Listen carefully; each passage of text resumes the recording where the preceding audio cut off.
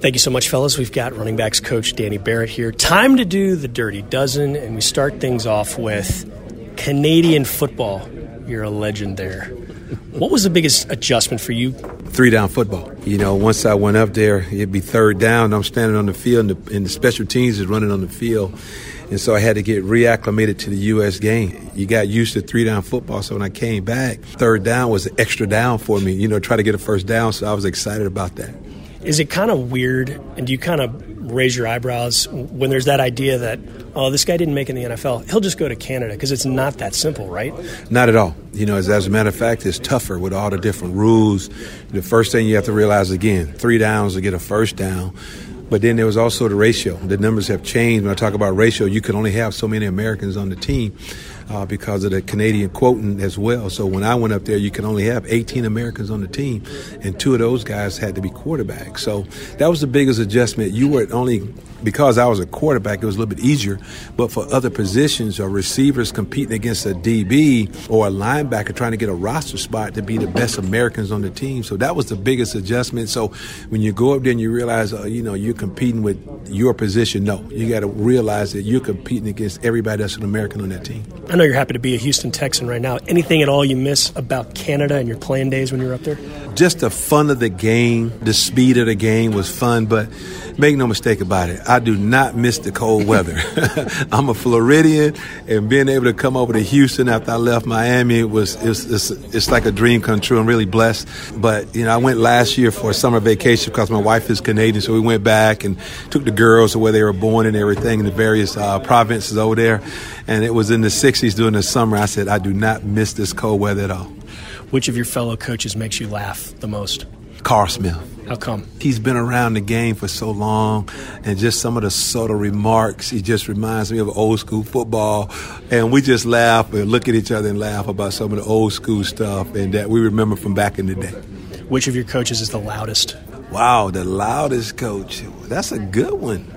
It's hard to say. Maybe Coach Devlin. Coach Devlin? Yes, right. Coach Devlin, because he's always yelling at the O-line because, again, those guys, he's got probably the largest number of guys, to work with. So at times, he has to raise his voice, and he's heard out on the football field.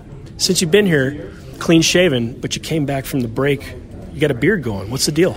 I just went into the break, relaxing, and then once I relaxed for those 6 weeks, I came back, and it felt good. I got the approval from my wife. And that's the big one. That is the big one. My daughter keeps calling me Santa Claus, though, so I don't know. It's the white in the beard, but they said there's wisdom, so maybe I hang on to it, and a lot of it has to do with the fact that, I just want to relax and let the guys know that I'm going to be me and coaching, whether I'm looking younger or older. I'm going to still bring that vibrant energy each and every day. Do you have any songs that help you get ready on game day, or is that all in the past? You know what? I'm a big gospel music guy, so, various artists, Kirk Franklin, John P. Key, all those guys that I can listen to, various music, just to relax, just to keep my mind focused and at peace more than anything else. That's pretty much been my routine for years, when I played, even as a coach. Just you go into the day relaxed, and so you can focus on the task at hand without any distractions. Who are your biggest influences coaching-wise? Wow. It goes back to my youth. I think my high school coach, Nate Collins, was big. For myself, he's still like a father figure for me. We stay in contact. And then I'll say Mike Gottfried, my college coach, once he came to the University of Cincinnati, it was a big influence on me as far as learning how to be a quarterback.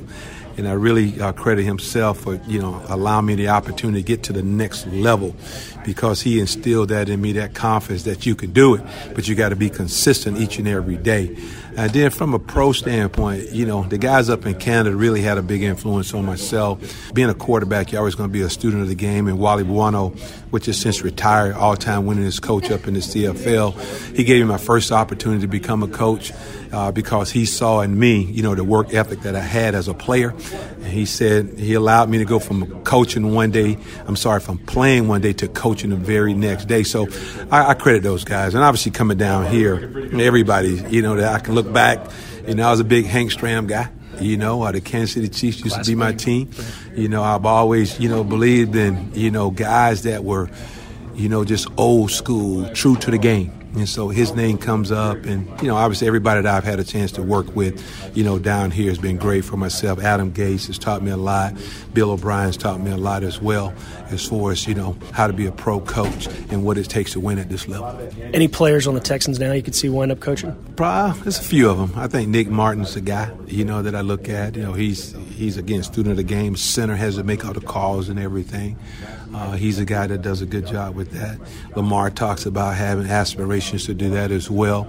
He's a good influence with the young guys, and I think a guy from the defensive side, maybe J-Joe, because again, he's older vet, been around and everything, and I think those guys, they're just a few. I'm pretty sure there's a lot of other guys in that locker room, but that's just a few of the guys that I see, each and every day. Obviously JJ, he can probably stand up and be a head guy one day, because he's been around. His love of the game and his passion for the game, I think is matched by no other.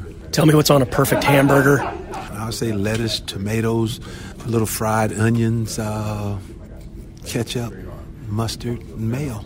How do you start the day? What breakfast do you eat?